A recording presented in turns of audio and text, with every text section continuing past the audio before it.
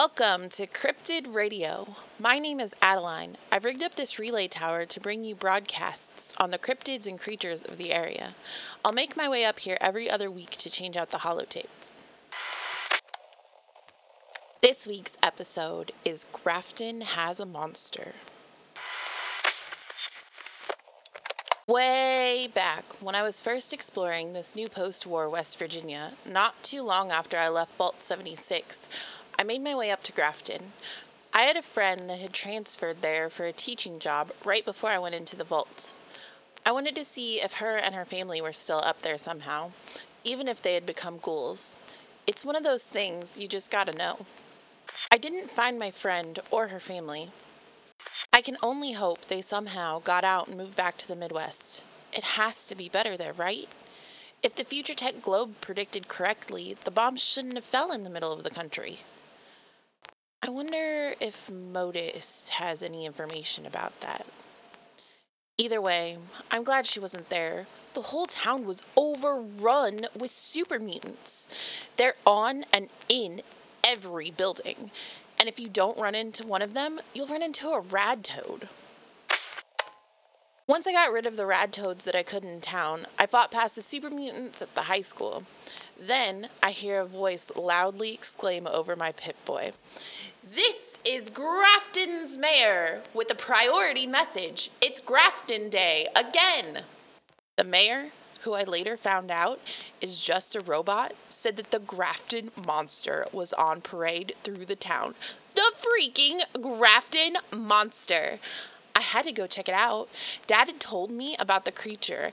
My friend and I even joked about it before she moved because the high school's football team was the Grafton High Monsters. Dad said that on June 16th, 1964, Robert Cockrell, a newspaper reporter at the time, encountered the Grafton Monster on his way home from work, describing it as a huge white obstruction standing on the side of the road. He stopped to get a good look at it. He said it had white, slick, seal-like skin and no head. After he saw it, he rushed home and called some of his friends to help him investigate further. Honestly, Robert might be one of the smartest people to have ever encountered a cryptid back then. He got some friends to help him investigate. How smart is that? Anyway, when they went back to where he spotted the monster, it was nowhere to be seen, but the ground looked like it had been trampled by a large creature. Robert had told his newspaper editor about the sighting, but he wasn't taken seriously. His friends, though, told lots of townspeople. Then young adults and teens in the area formed monster hunting parties to find the creature. There were several more sightings, but no physical evidence was ever found. So, with the little knowledge I had at the time and sheer curiosity, I went to the parade. I had to see if it was the same monster. Also, the mayor said the monster was perfectly safe with its robot bodyguards. The mayor was wrong. So wrong. That thing wasn't safe. As soon as I got close to it, it started pounding on the ground and shooting this corrosive, oily substance at me. That crap freaking burns. And the robots were shooting at me as well. That's the last time I trusted a random voice over my Pip-Boy. I started running down the street, taking out the robots as I went, when, lucky for me, I run into a group of those freaking super mutants. I guess the monster and the super mutants don't like each other, which worked in my favor. The monster took down a few of them, and they weakened the monster. I took out the rest of the mutants, but then I had to deal with this monster. I punched it punched me. I punched it again, it punched me again. It shot more of that oily acid crap at me. We went back and forth for a bit, and then finally, I took it down. Once it was down, I could check it out more. It was for sure the Grafton Monster. It wasn't exactly like the one old Robert Cockrell had run into back in 1964, but it was similar. There was no mistaking that's what it was. It was gray and hairless. It had disproportionately large upper torso and arms that ended in enormous three-fingered fists. It had stumpy little legs. and its skin was stretched oddly and was leathery texture. I found where the oily tar stuff that burns was coming from.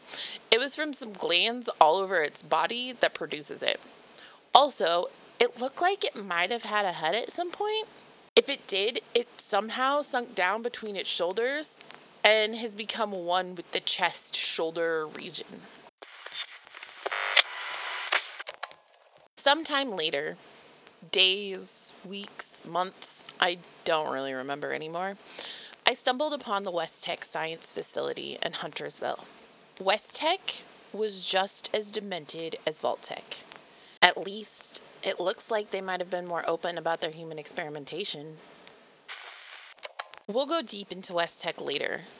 I've learned that they've developed some of the area's cryptids after all. One of the FEV strains they developed produced the Grafton monster. The West Tech scientists injected some poor soul with FEVS 006458. They couldn't even give this person a name. They called them AN53. When I observed that the monster didn't have a head, that's because the head actually disappeared during mutation. They were surprised that AM53 was surviving metamorphosis without it, saying it exceeded their expectations. Ugh. The subject mutated and grew too large for containment. On October 23rd, 2077, yeah, the day you think it was, they decided to transport AM53 to a better containment facility since they had grown so large. The scientists sedated the subject and loaded them up on a truck. Somehow, I found the planned truck route, so with that in hand, I headed off to see exactly where it ended up and how the subject escaped containment. When I got just west of Grafton at the bridge, I found a broken down truck with its trailer ripped open. There was a holotape in the truck. That poor driver. He thought he was seeing shooting stars during the day or a rocket from space.